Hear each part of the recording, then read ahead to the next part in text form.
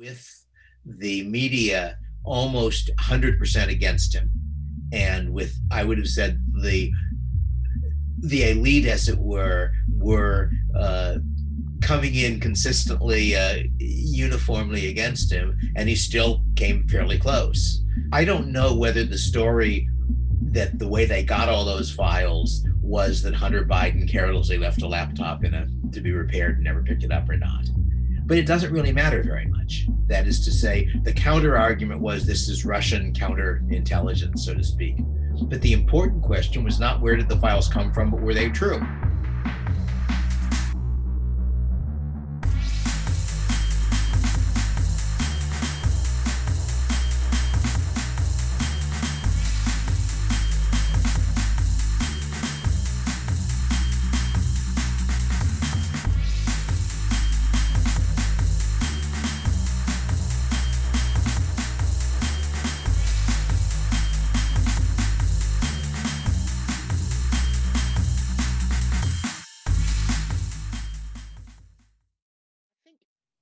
A good place to start, David, is just this incredible year that 2020 has been. And it seemed to be, since maybe 2016, things like the Brexit vote, Donald Trump, it seemed to be finally it was getting through to the sort of technocratic controlling order that people are happy and they crave less government and a bit more freedom and a bit less of being told what to do all the time. And then coronavirus has come along, and you know, all these, I don't know what the word is for them, these little authoritarians from all sorts of different parts of society have sort of allied, and it's been a terrible year for the cause of freedom. So why don't we start with that? Do you have any views on that? Not really. Part of what I'm curious about is what the after effects are going to be, because I can see it going in either direction. On the one hand, people might say, well, look, in this emergency, it was necessary for government to do these things, so therefore we had to put up with them, but they're really terrible, and therefore we want to have less and less government control. Or you could see, well, government's clearly entitled to do it. It saved lots of lives. Therefore, next time or over some issue like climate or flu or something else, government can keep bossing us around. And I find it very hard to predict how people in general are going to act after this is over. There are clearly a lot of people who are very unhappy about it, but there are a lot of people the other way as well. I think in the US, as I read it, what was pushing Trump was less a resentment of big government than a resentment of, there's a term you may be familiar with, flyover country, which was in use before Trump. And it's basically the parts of the US that aren't New York and San Francisco, how they think New York and San Francisco view them. So that it was sort of the idea that there is an elite of people who not only are powerful, but are arrogant, who look down on the rest of us. And people don't like being looked down on. And the result, I suspect that part of the reason Trump was so surprisingly successful in 2016, both in the nomination and the election, was that there were a whole lot of people who felt that way, and that the rest of the political establishment hadn't noticed it yet, so to speak, and he was pulling off them and thus adding those people to the people who normally vote Republican. I don't know enough about how much of that's true in Brexit as well, whether to what extent it was sort of a revolt, as I see it, as it were, not so much against big government, because after all, Trump was in favor of restrictions on immigration and restrictions on trade. He wasn't really a small government person, but he was somebody who sort of positioned himself as, I'm attacking the elites that scorn you, therefore I'm on your side. And I think that was... Yeah. There's several things there. He was definitely telling a lot of people who needed telling where to go. He sort of told them where to go. He wound up all the right people. Yeah. And Trump had that quality. And so this sort of overlooked middle flyover country probably saw him as their champion. And there's definitely an overlooked white working class in the UK that voted Brexit. It was definitely, there was a great big F off an underlying F off Yeah. to it as well, for sure. And you're part right, of what's Trump interesting wasn't a small government guy, but it was a step in the right. It was a step. There was something anti-authoritarian about Trump, even if it was just a different type of authoritarianism. Maybe, although on the other hand, everybody is rhetorically anti-authoritarian, right? I mean, Bush was certainly rhetorically on that side, but he increased, not decreased, the size of government with a different excuse. Yeah, so, I mean, you could even say the same about Thatcher and Reagan. I mean, even though they were nominally champions of free markets, the state grew when they were in charge. I don't know about Thatcher's case. My impression is that in Reagan's case, it almost certainly grew less than it otherwise would have, but it did continue to grow. No, in a sense, one thing that that I find mildly encouraging about the U.S. situation is how well Trump did this year. That is, he lost, which is fine. I don't have any particular preference for him over Biden. But the fact that with the media almost 100% against him, and with, I would have said, the elite, as it were coming in consistently, uniformly against him, and he still came fairly close. What I've been saying is that I don't think that the election was stolen in any technical sense. That is, I doubt there was any more fraud than usual. It was stolen in the sense that various people acted in ways I consider unethical that made it more likely that Biden would win. And the two examples that struck me, one of them was the attempt to bury the whole laptop story. That I don't know whether the story that the way they got all those files was that Hunter Biden carelessly left a laptop to be repaired and never picked it up or not. But it doesn't really matter very much. That is to say, the counter argument was this is Russian counterintelligence, so to speak. But the important question was not where did the files come from, but were they true? All right, if those really were accurate accounts of the relevant email, then Biden has been lying and claiming he had no connection with his son's commercial activities. Biden was, in fact, trying to get paid off for using his political influence. Now, none of that is illegal. I don't think he had any any position at the time. He was no longer vice president. But I'm not even sure it's unusual. I suspect a lot of politicians do that. You know, Hillary Clinton got whatever, $100,000 speech fees or something close to that.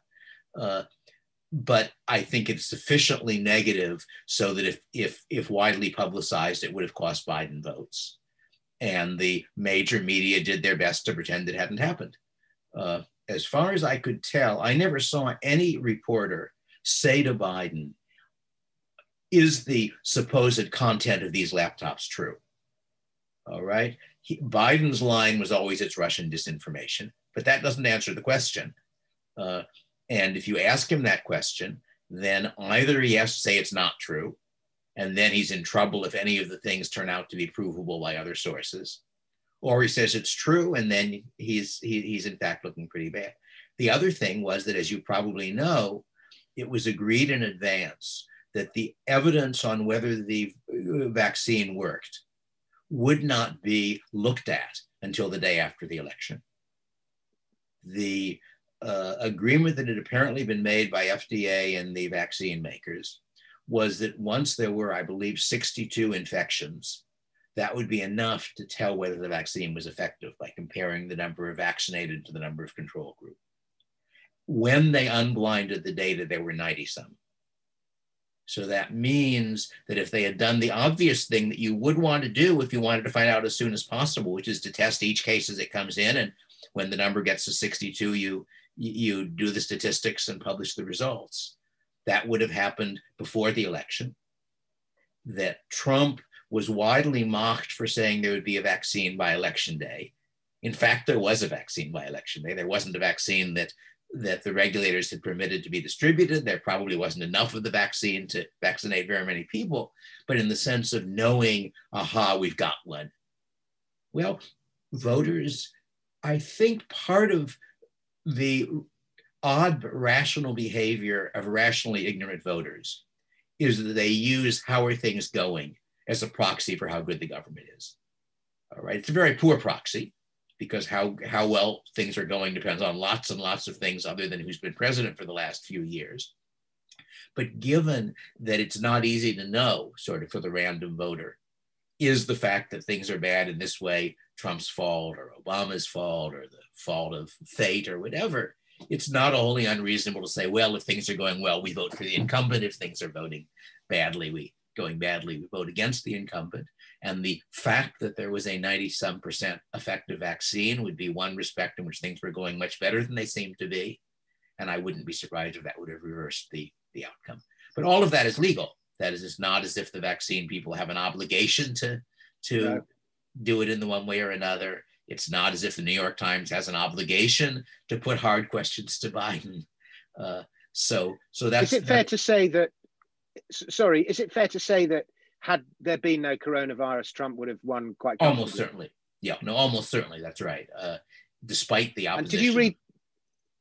What? Did you read the statistic that came up that in 2 or 3 of the swing states, and I forget which, had there been no Libertarian Party, and the Libertarian Party, you know, which took maybe 5% of the vote or whatever it was, had there been no okay, but whatever the percentage was, had there been no Libertarian Party and that vote would have voted Republican, that would have been enough to win Trump. So effectively, the Libertarian Party lost it for Trump.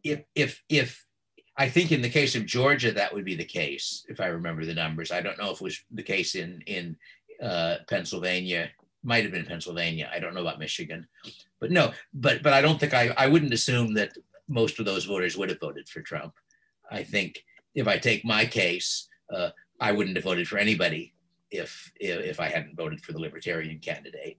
Now, my vote didn't matter because I'm in California, which is a reliably Democratic state nowadays. But no, it's very hard to tell what the net effect of the LP is on elections for pretty obvious reasons. But in any case, as far as I'm concerned, as long as the Republicans take at least one of the Georgia Senate seats, the outcome is about as tolerable as I could reasonably hope for. That what I want is divided government, because it seems to me that Trump is bad in some ways and Biden is bad in other ways, and mostly I want to limit the amount of damage they can do. So anyway, I don't know. So presumably somebody could make an attempt to poll Libertarian voters and see who they would have voted for, but I haven't at least seen anybody doing that. Yeah. But I don't think they got as much as 5% in any presidential. There was one Senate race that I was sort of interested in because it was a race where the Democratic candidate had withdrawn. So it was a 2-party race between the Libertarian and the Republican. And I'm trying to remember which state it was in. And the Libertarian was quite an attractive candidate. I actually gave him money. That's the only candidate I gave money to for this election. And I think he ended up with like 35% of the vote, which is very good for a Libertarian, but those may all be Democrats who are just voting against the Republican.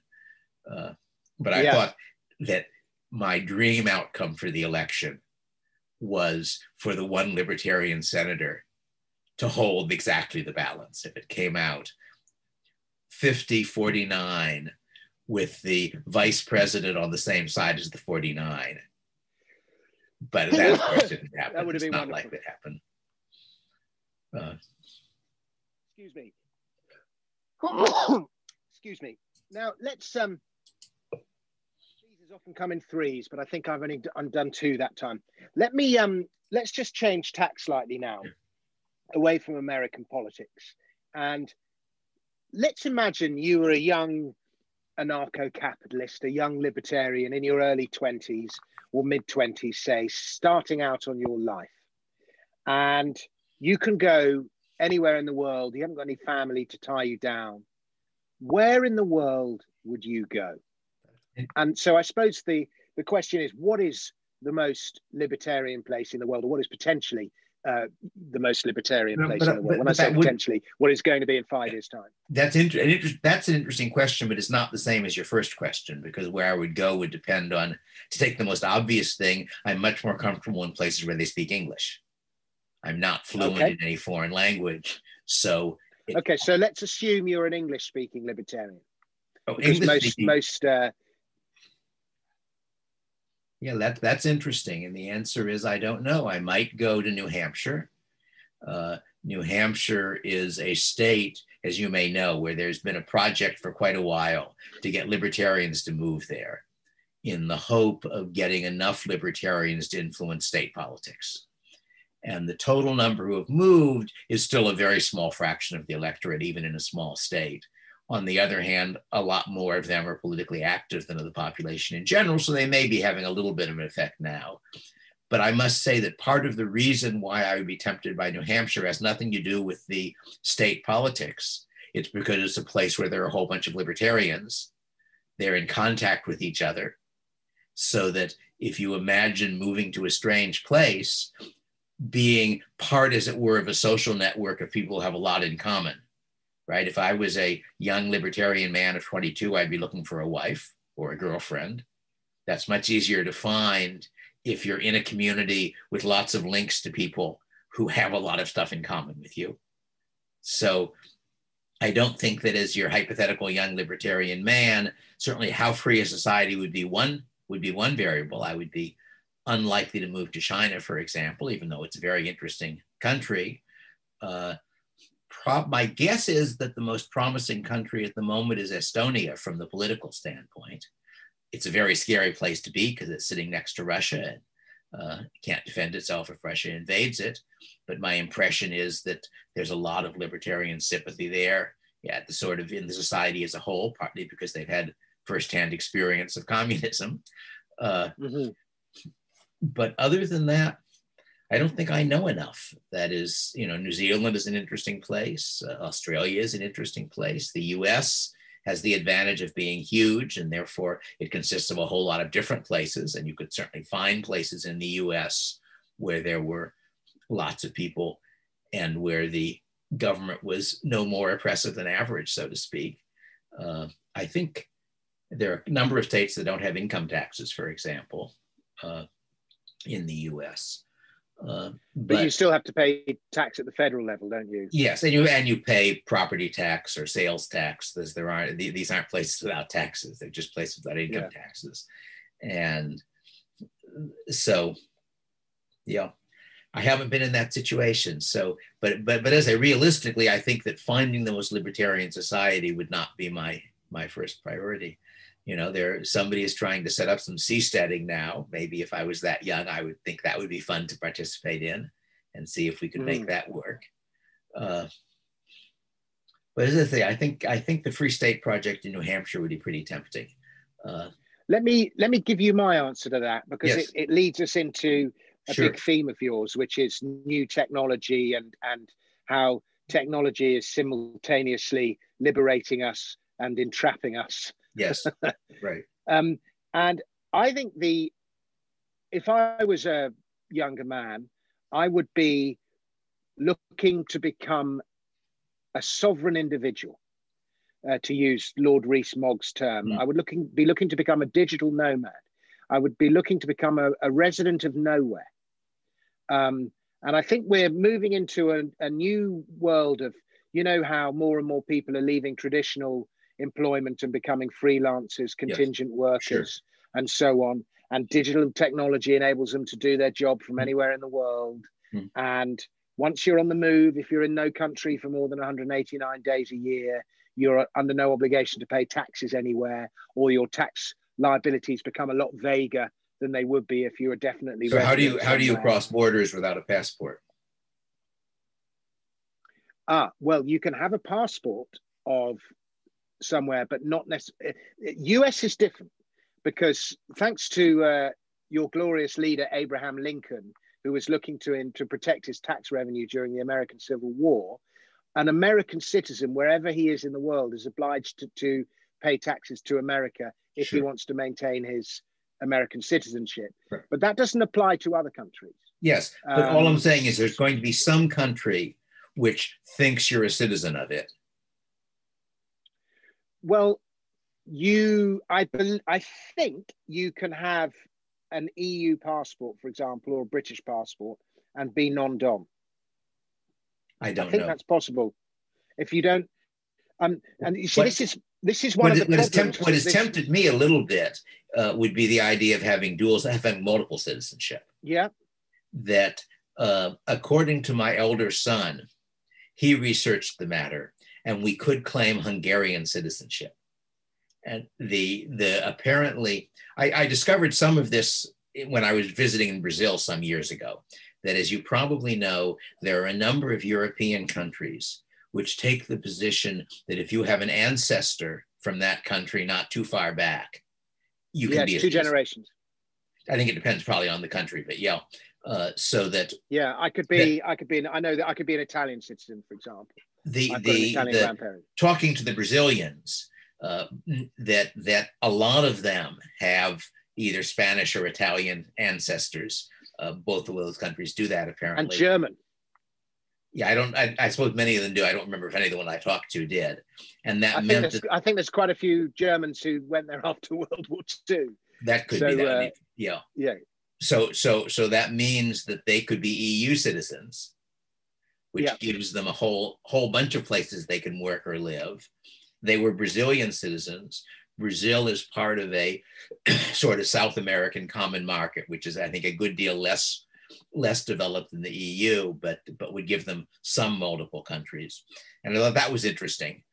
And in our case, none of my ancestors are really Hungarian. However, apparently Hungary takes the position that if you were part of the Austro-Hungarian Empire, that counts. And according to Patri, somebody he knows in Hungary, I think, had checked up, and there is documentation for, I suppose, probably my grandmother on one side or the other being born somewhere in, I believe, though I am not sure, that both sides of my family are from places that at some point were in the Austro-Hungarian Empire, although I thought of my mother's ancestors as being from either Poland or Russia, but I think it may be area that's now Ukraine, I'm not sure. But anyway, so that at least according to him, if we really wanted to, we could get Hungarian citizenship. I could surely get Israeli citizenship. So that would be sort of neat. And if I were younger, I would be tempted to do it. As it is, I'm not sure it's worth the trouble. I would play every relative card you can play and have as many nationalities as possible.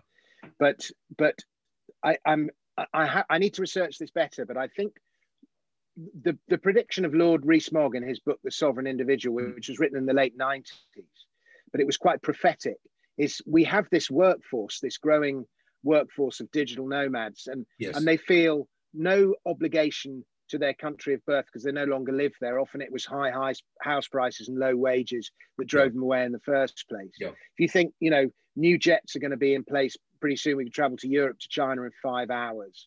We're going to have 5G internet. All these things make the life of the digital nomad. And I agree. We go to we go to Lisbon, and then it's, there's a really good scene in Chiang Mai, so we go to Chiang Mai for a bit, and then Cartagena looks good, we go there. Do you know what I mean? And it's a pretty good life. Well, there are advantages and disadvantages. It depends partly on how much of the rest of the world is doing it, because let me start with the simplest old-fashioned thing, which is that I've been planting fruit trees in my yard for the last 20 some years. And it's been very convenient when we were self-quarantining. At the moment, I've got persimmons, pomegranates, avocados, and one or two other things ripe. And you can't do that if you keep moving around the world. And for most people, fruit trees aren't very important, but relationships are. And if most of the rest of the world is still immobile, as it were, it's a lot easier to build up a network of friends and such if you're in one place and associating with the same people. So now you can do it. You could do it online as well. But certainly a number of my friendships are people I've never met. who I've only Mhm. interacted with online. So no, your suggestion is an intriguing one, and it's possible that I would do that. I don't know. I mean, when at this point, I generally limit my speaking trips to about 2 weeks, on the grounds that by that time I'm beginning to feel sort of tired of moving from one place to another and not having a base. Mhm. So The I other haven't tried. thing about this new, I understand. The other thing about this new nomadic workforce, and I know this is another big subject of yours, is that the estimates are already over 50% of them operate in the crypto economy in some way. And I'm not saying, they solely operate in the crypto economy, but they will own some Bitcoin or some other cryptocurrencies, and they will transact in them. And, the why I'm particularly excited about this new sovereign workforce, and the estimates are that by 2035, the global workforce will be 6 billion. And of that global workforce, something like 50% will be freelance, contingent, multiple income streams, that kind of thing. So, one half. And of that 50%, 1/3 will be nomadic. Notice that there's one indirect benefit if people choose. I think my guess is that those are too high estimates, though I could be wrong. But that one indirect advantage is that it gives an incentive for countries to have low tax rates. Yeah. Precisely. That's what I was coming to. Do you read Parkinson? C. Northcott No. Parkinson? No, I don't. You should read him. He was an English academic, lived actually in Singapore, I think. Who wrote, he was a political scientist, I think, and he wrote humorous essays making serious points. And his most famous one is Parkinson's Law. Parkinson's Law has two different statements. One of them is work expands to fill the time available. Yeah, and I'm discovering that in lockdown. The other is that the number of people employed by a bureaucracy increases at a constant rate, independent of whether their amount of work to be done increases, decreases, or whether there's any work at all. And it sounds like a joke, and then he gives you his data. And he has figures on the number of people employed by the British Colonial Office during the time the British Empire was vanishing. And he has figures on the onshore establishment of the British Navy during the time when England went from the greatest naval power in the world to barely able to beat Argentina. And in both cases, the numbers keep going up. I think we beat Argentina quite comfortably. But he had. And remember, Argentina was quite mighty once. But Argentina is hardly a nation that's in the ascendancy. No, but he has a different essay about where we're discussing taxation. And he's got this wonderful passage. He's too optimistic about the numbers, but the passage is what he's saying is the productive people of the world have discovered by long and bitter experience that they will usually have to give up about 10% of their income to some gangster, feudal lord, or Department of Internal Revenue. It matters little what you call it. When the rates get higher than that, the Israelites start looking at the Atlas. There are probably better places to be than Egypt. And his 10% was too optimistic, but it seemed to me that the basic point is a good point, that one constraint on government is migration. In fact, my first journal article was in part about that from a historical standpoint. And that therefore, if you're right that you end up with a lot of people who are very mobile, that will mean that things are better off for the people who aren't mobile as well, because that will give governments an incentive to compete on low taxes. Or high taxes and high levels of services. They've got the alternative. Yeah. But the way I've put it sometimes is in the limiting case where everybody's doing that, governments are just landlords. That all they have is control over physical land, and they're competing with other landlords to get your custom. And at that point, they're not really a problem. But I don't think it's going to go that far. But no, I agree that certainly what you're describing is a real option for some people. Yeah, it's going to be. I agree that those numbers that I've stated may be too large, although I have followed the logic of how those numbers were reached, and it's a viable argument. you know, it's there's a case to that argument, but I agree it's probably too high. But we are going to see whether it's 1 billion or, you know, several hundred million or whatever it is, a mobile digital workforce in the future. It's the fastest growing sector of the workforce, and it will continue to grow. Bizarrely, with COVID-19 and the adoption of remote working, this workforce is less mobile because they can't travel because of COVID-19, but more people have discovered that they can work remotely, and more employers have remote working has become normalized. And correct. You know, I use the example of friends of mine who are a pair of solicitors, quite successful solicitors in London, and I talked to them the other day, and I was like, "Where are you?" And they were in the south of France, and I was like, "Well, what are you doing there?" And they basically disappeared there in May and never came back, and they've been running their legal practice quite successfully from the south of France. So that's one example. I was delighted that you cited that example of the Israelites moving out of Egypt when the burdens of taxation get too extreme. This book that you can see here, it's called Daylight Robbery, and it's a book, my last book was all about how it's all about the past, present, and future of taxation. I'm glad you're using the right I'm glad you're using the right terminology, because the phrase among American libertarians is taxation is theft. And that's wrong, because the tradition, insofar as there's a distinction between theft and robbery, theft is secret taking. And there is some taxation which is secret, but most taxation is open. And therefore, the appropriate term really is robbery and not theft. Well, daylight robbery comes from the window. That expression comes from the window tax, when people blocked up their windows to avoid paying this tax, and were thus robbed of their daylight. But anyway, one of the cases I make is that behind every great event in history, pretty much, if you dig around, you will find an untold tax story. Every war, every revolution, and in the case of the founding of the great religions, you know, Judaism was built. Have you ever by any unlikely chance read my first published economics journal article, which is a theory of the size and shape of nations, which ultimately, in a sense, comes down to taxation? I started out with a puzzle that nobody else seemed to have noticed, which was, when the Roman Empire fell, why did it break? Why wasn't it succeeded by another state of the same size?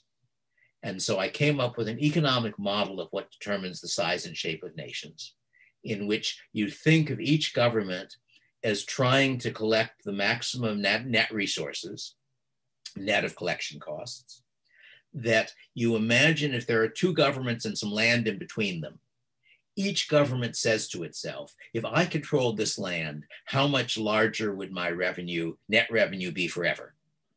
That's the largest amount I'll pay to get it, whether you're paying in terms of fighting a war or diplomacy or whatever else. So then the question is, why is a piece of land worth more to one country than to another? And my starting answer, the initial situation is, suppose what you're taxing is trade. Think about a trade route with 10 countries along it. It pays each individual country to tax above the joint maximum, because when we raise our custom doles, we get all the extra revenue, but the cost of the reduced amount of trade is shared with all the countries. So that means that trade route is worth more to one country than to 10. Because one country can set up the revenue maximizing tax rate. Consequently, if the main source of government revenue is trade, you would expect large countries oriented along trade routes. And the argument I make is that was true for the Roman Empire very largely, not the only thing it taxed. That for various reasons, after the fall of Roman Empire, East-West Mediterranean trade collapsed. And that, I think, is something historians agree on, though they don't agree on the reasons. There's a famous thesis by a medieval historian, but may have been wrong, about the Muslims closing the Christian trade, essentially. That once it collapsed, what was available to be taxed was rent, was land value. There is no advantage to big countries for land value. 10 small countries can collect the same amount of taxing the rent as one large one. If you assume diseconomies of administration, Then once you cut out the trade, size of country collapses. Then what happens over time? One thing that happens is the trade starts reviving, so countries get bigger. But the more interesting thing that happens in the last few hundred years is that incomes get high enough so you can tax labor, that incomes get far enough above subsistence so it becomes practical to tax labor. If you're taxing labor, the limit is now migration. And there are three solutions to the problem of, from the standpoint of the government, of how to keep the people it's taxing under its control. One of them is to have very big countries, so it's a long distance to the border for most people. One of them is to build a wall. That was the Soviet solution. It's a very expensive solution. But the elegant solution is to draw your national boundaries along linguistic and cultural boundaries, so that all the places your people want to live are inside your country. What Frenchman would want to live in a place where they speak German? So I claim that this explains the rise of ethnic nationalism in the I guess 18th and 19th century, which is sort of a historical factoid. And I actually have evidence that is not very good evidence, but I used historical atlases, and I think I can show that as as nations get larger in sort of late Middle Ages, Renaissance, they are non-randomly oriented along rivers, rivers being the main trade routes until you have railroads. Water transport is much cheaper than land transport. And I think I can show that you get two periods when the correlation between language and nation goes up. One of them is the one I expected, which is, I think, 18th, 19th century. And the other is after the Black Death, because the effect of the Black Death is that the amount of land is the same, the amount of capital goods are the same, the amount of people is fewer, therefore incomes go up. And when the incomes go up, it now becomes possible to tax them. So anyway, that was my, you can, if you're interested in the article, it's on my webpage, you can read it. No, I shall take a look. I love it. I mean, and the next stage after incomes go up and you tax them too much, you get a peasants' revolt. That's one possibility. That's what happened after the Black Death. Well, but I think what's happening is a little subtler than the peasant revolt. That happens too. And that is one of the standard factoids about the Middle Ages is that peasants were bound to the land. And there's a book on French rural society by a very prominent French historian, no longer alive, where he claims that he could find no documentary evidence of that prior to something like the 14th or 15th century. And what I think is going on is that the earlier medieval situation is that the amount charged by a feudal lord to his peasants was limited by, in effect, the economic rent of the land, because you can't take your land with you if you leave. That what happens with the Black Death is that the feudal dues are customary. They aren't easily changed as the market changes. Suddenly rents go down because there are fewer people for the same amount of land, and wages go up. A lot of the feudal dues were in labor rather than in money.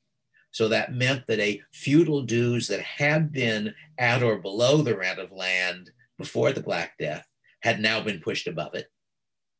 At which point the obvious solution is not to revolt, it's to find another lord who'll give you a better deal.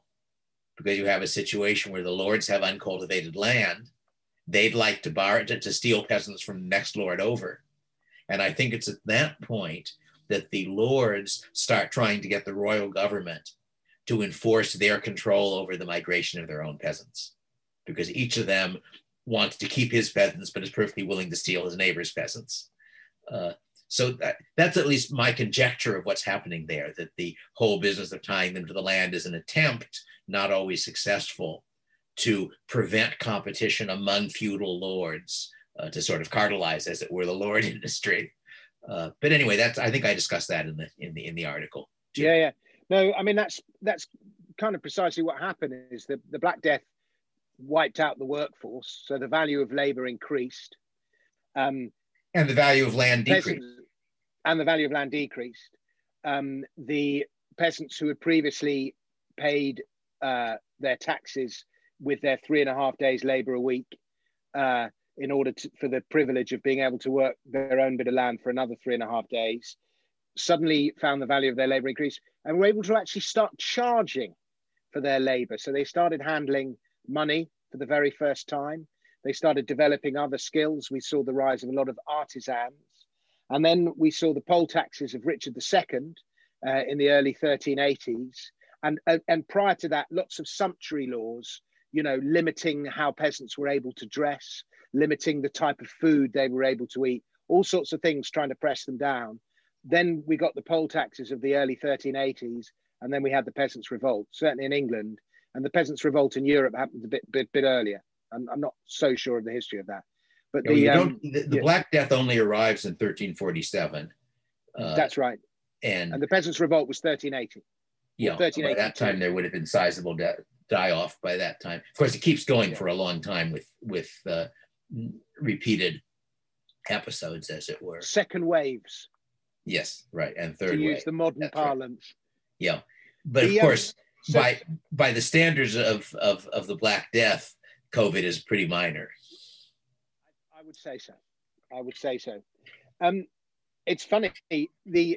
One of the things I was discussing. I don't want to talk about this because I want to go somewhere else. But one of the things I don't think COVID-19 or the government reaction to COVID-19 could have possibly happened in any other age but today, because simply the communication infrastructure wasn't there to fuel the panic, the reaction, whatever you want to call it.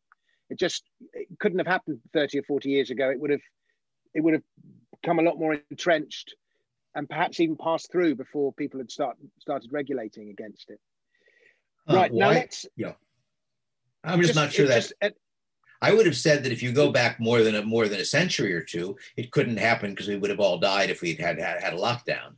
That is to say that part of what's going on is we have a very rich society by historical standards, so we can sort of afford to have half the people sit on their hands and without dying. All those reasons. Yeah.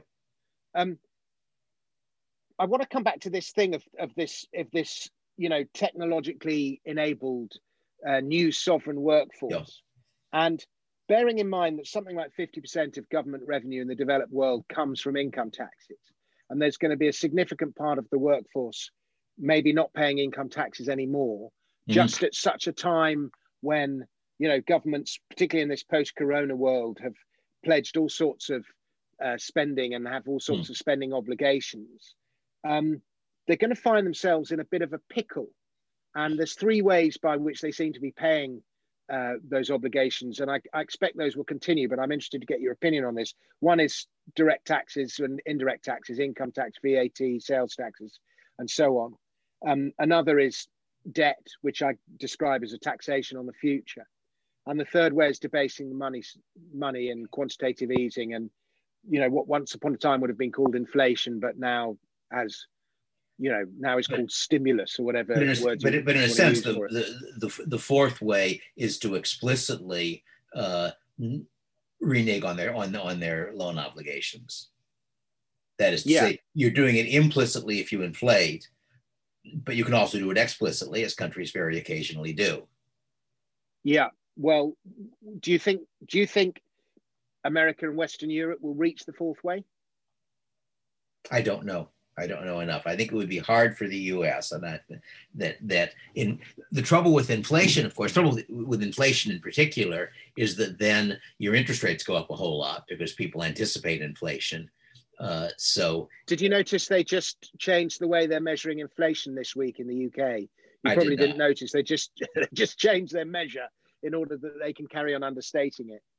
Yeah, that I don't know. But in a sense, my impression is that in the U.S. and probably elsewhere, that government debt has tended to become a good deal more short term due to people worrying about anticipated inflation and therefore charging for it. And insofar as that ends up happening, you then have a real problem for the government, because it's true you can inflate away, but if you're inflating away at a serious rate, then suddenly you can't borrow anymore because you're borrowing, you have to pay very high interest rates to compensate for the anticipated inflation. So I don't know I find predictions pretty hard to do. so I'm not sure, especially about the future, as somebody put it a long time ago. But yeah, no, it's an interesting question of which I haven't thought about as much maybe as I should have, about how, given that we've had, at least in the US and I assume other places, a extraordinarily high deficit spending justified by the emergency situation. And I think in California, at least, one of the interesting things happening was that I believe the state government took the position they were giving everybody a 10% wage cut, government employees, because they were running out of money, essentially, because of what they were doing for trying to deal with COVID. And I guess the theory was that an emergency not only made people willing to put up with more government interference, it also made it more politically possible to cut the amount the government was paying its employees, which seems a little odd. But yeah, I don't know. No, I think you're raising interesting questions. There are questions I'd want to think about more before having an opinion on what's likely to happen. This new sovereign workforce that I'm pinning all my hopes on, one of the things it will hopefully do is, as you say, countries will compete to attract it, and so offer low rates and various other things. Yeah. And so hopefully that... Are there countries that do that now? Are there countries at the moment? Starting to do it. They're starting to do it in China. There's one city that apparently has been already designed in anticipation of it. I think in Lisbon, and Lisbon is, I think they just tends to go where property's cheap, internet's good, lifestyle is good. And I know that Lisbon is one of the go-to places, Chiang Mai, I mentioned. But I think we'll see it more explicitly as city finances become more pressed. But so, you know, that's one force that we will see globally for less government in a world at the moment where all the forces seem to be for more government.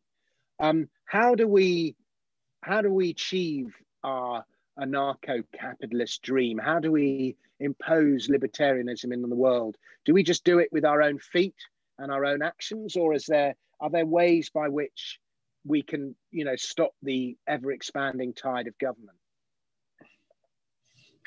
That is, you're suggesting that you stop it for yourself by being more mobile. And the other thing that you can do on a larger scale is to make the equivalent of what we now get from governments more nearly available in a non-geographic form. Sort of Bitcoin is an obvious example. And hopefully somebody will come up with a variant on Bitcoin that doesn't have its various inconveniences, but has its advantages.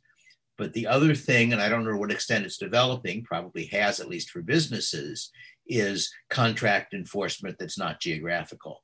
So if you think about mechanisms by which people who are interacting online can make enforceable contracts, and there's certainly the whole literature on smart contracts where you're trying to get, in effect, the computers to the software to do the enforcement, and you can do enforcement with individual arbitrators available and so forth. So it would seem to me that the clearest place at the moment, other than money, where you could develop a non-geographical sort of market government substitutes, probably is contract enforcement. That I think other forms of law enforcement are going to be much harder, that you're much more dependent on the local government for police to keep somebody from breaking into your house. But since contracts are initially done consensually, you can consensually agree to a mechanism. And there are basically, I think, maybe three mechanisms you can do it by. One of them is posting a bond. So you can say, all right, when we sign the contract, each of us gives the trusted arbitrator $10,000 worth of Bitcoin. And it's agreed that if one of us violates the contract, his money forfeits to the other. So that's a way of enforcing it. The other form of enforcement that I've discussed at various points in the past is reputation. So if you have mechanisms where individuals have a reputation which may very possibly be tied to their online identity, not their real space identity, that makes you much safer from government. Then if you've got good mechanisms by which I can find out what your reputation is, and you can use your reputation, as it were, to bond your contracts. And I've discussed that in a number of places in print, how you can, ways of doing that. In particular, that the existence of public key encryption and of digital signatures means there be a long talk, but basically the essential requirement for reputational enforcement to work is that the cost to interested third parties of finding out who defaulted on the contract is low. And if you can make it low, then if you default on the contract, nobody else will deal with you. There's actually a line in Heinlein's novel, Moon is a Harsh Mistress. They have laws on earth about everything, even about private contracts. If a man doesn't keep his contract, who will do business with him? So I think you can improve on those mechanisms for your digital nomads. I'm not sure what else the digital nomads really need, as it were. Yeah. Do you see, I mean, I see the world getting I see government growing. I don't see any. Well, in terms of actual government expenditure, the US government's fraction of national income hasn't changed a lot in like the last 50 years. I don't know about other countries. It may be higher at the moment. That is, both Bush and Trump pushed expenditure up pretty high. But the general trend has been surprisingly close to a flat line in expenditure, although I think that in non-expenditure powers, governments has continued to grow. Government's about 40% of GDP in the US, isn't it? Sounds right. State and federal combined. Yeah, 35 or 40. I think it may be. We want to get it down to 15, don't we, David? I want to get it down to 0, but 15 would be a great improvement. But 15, you realize, is already substantially higher than it was through the 19th century. The typical figure in the 19th century for the US at least was about 10%. And of that 10%, the federal was the smallest. Which goes all the way back to the tithe, doesn't it? Yeah, well, that of course would be Parkinson's number of 10%. Yes. But in any case, I'm just thinking about what else. If I think about your digital nomad world, and we assume it's big enough so it's a real so it's a world the size of a fair-sized country at least, but a non-geographical one. And I'm wondering, it seems to me that a different activity that is very important to humans is mate search. And I'm wondering to what extent some of the social functions that we now do geographically could be done better than they now are. To some extent, you've got computer dating at present, which is an attempt to do mate search online rather than in real space. And and it works very well. Well, how well it works is not clear. I have 2 adult children who both would like to find spouses for themselves and are both tied down by COVID, and their reports of their successes with OkCupid are not very positive. So that could Where are they? Both in California? Both in California, yes. And living with us. The nice thing about our situation for the COVID, we've been self-quarantining since mid-March, when I stopped. My younger son persuaded me by email that this time was serious. And I was on a speaking trip in Europe, and I canceled the last 2 talks and flew home. And since then, we've been self-quarantining quite tightly. Yesterday for Thanksgiving was the first time that somebody not a member of my immediate family has been in my house since mid-March, I think.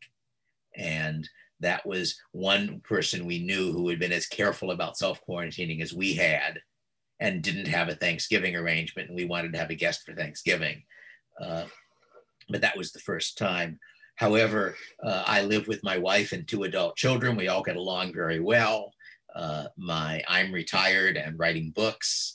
My daughter is a self-employed online editor, freelance editor. So she's part of your digital nomads already, although she in fact is not very nomadic. She lives here, but she accompanied me on a trip that included India a few years ago, and she was doing the same work in Delhi as she was doing at home, because it was all online. So we've got 4 of us who get along fine. But anyway, I'm just thinking about, as it were, market infrastructure that can develop for your digital nomads. And that's going to be one important part of it. In general, socializing. because that's part of what's depressing about being traveling is that you don't have social ties that are staying stable, as it were. But there can be, because I have online friends who, as I say, I've never met and still think of as friends. So yeah, No, interesting thought, and it may end up that you will end up with smaller government quite inadvertently, as it were, as a side effect of that. That's an optimistic view of the future. I don't know if it's right or not. At what point can David, go on.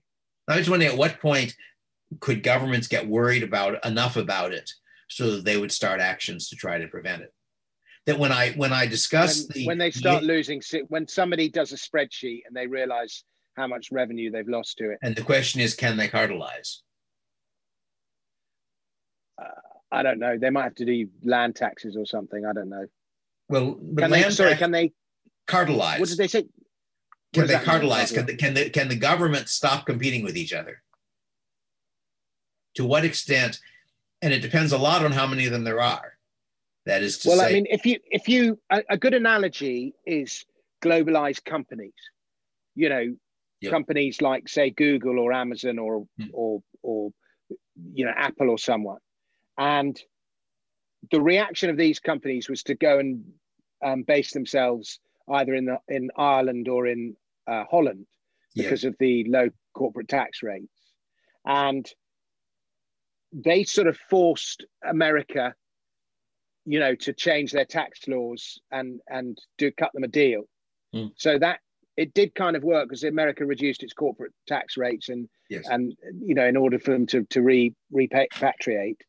The reaction of the EU was not so much to attack the corporate. The reaction of the EU was to try and impose some kind of digital transactions tax, some kind of digital tax, to try and go to the harmonization of taxes around Europe and stop Ireland and Holland, cheating as it sees it. So there's a political pressure, not on the corporations so much as on the, as on the countries that are operating the free tax things. So there's all sorts of different forces at play, but ultimately America lowered its tax rates.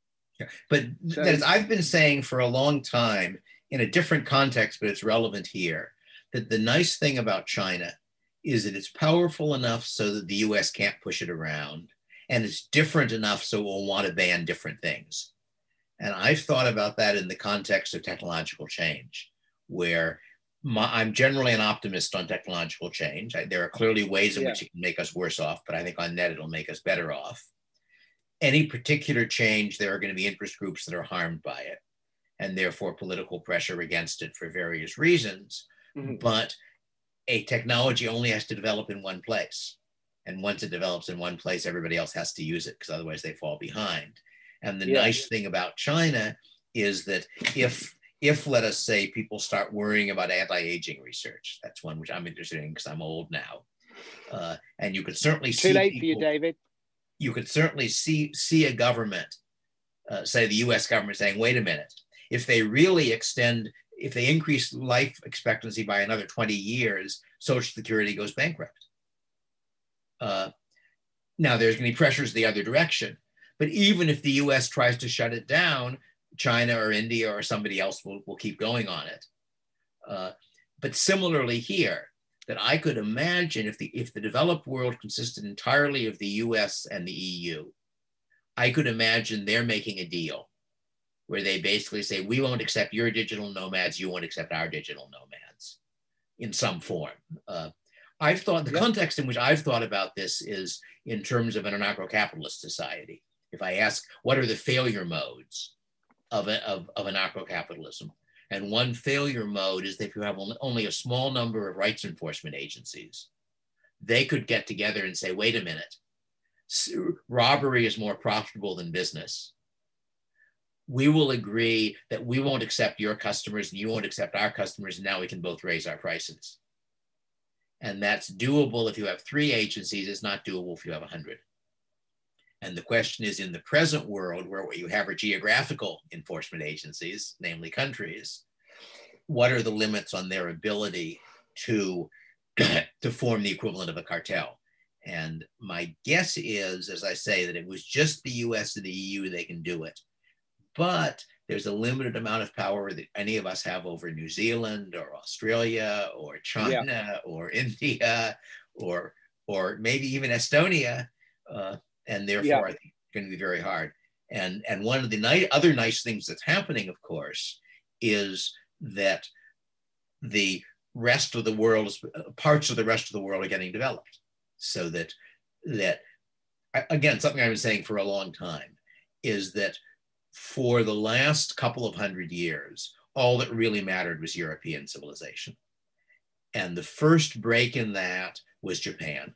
The first break in that, in fact, was the Battle of Tsushima Straits, where Russia, which was a second-rate but developed power, sailed its Baltic fleet halfway around the world only to get sunk by the Japanese. And that suggested that finally a non-Western culture was beginning to be able to compete with the Western cultures. Mm-hmm. And Japan obviously has done it entirely at this point. China has now come back online, and to some extent it did earlier with Taiwan and Hong Kong and Singapore, but now with China proper is again beginning to matter, so to speak, in the same sense. India, I think maybe. The Islamic world hasn't yet, unfortunately, but it would be nice to imagine at least a world where the other ancient civilizations are again real players, if that makes sense. And and that'd be a more interesting world, but it would also be a more competitive world, because the America and Europe, maybe even including Australia and New Zealand, are in a sense a single culture. Single cultures can all go wrong the same way, but it's going to be harder for the world to go wrong the same way. That's part of what I'm optimistic about, actually. Well, it's good to hear. Good to hear. Good to hear some optimism. I'm feeling I change my mood depending on which way the wind's blowing, but I'm not feeling quite so optimistic today.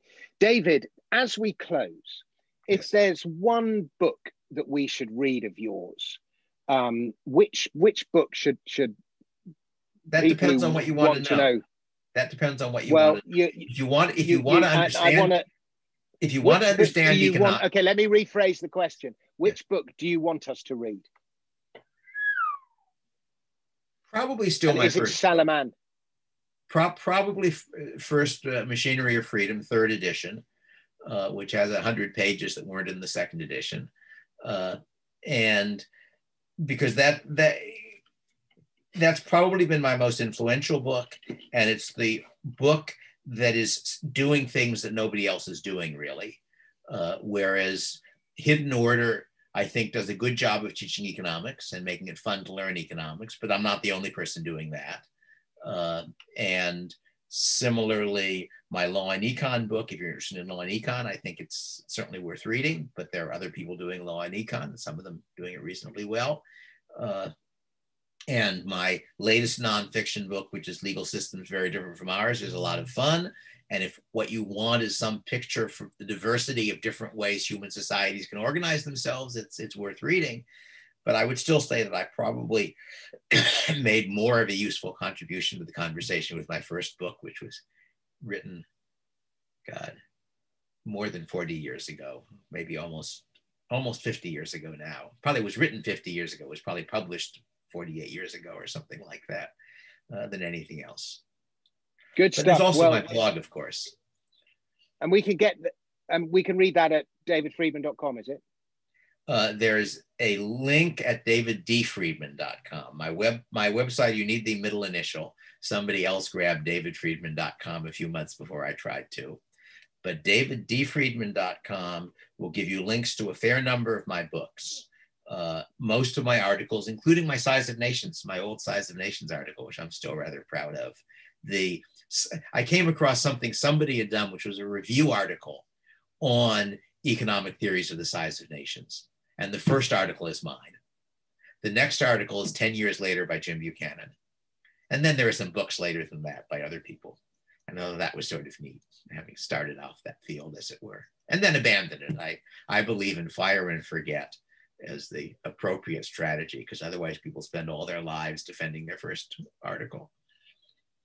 Good stuff. Well, David D. Friedman, it's been a real pleasure talking to you and meeting you, if only virtually. And once again, thank you very much.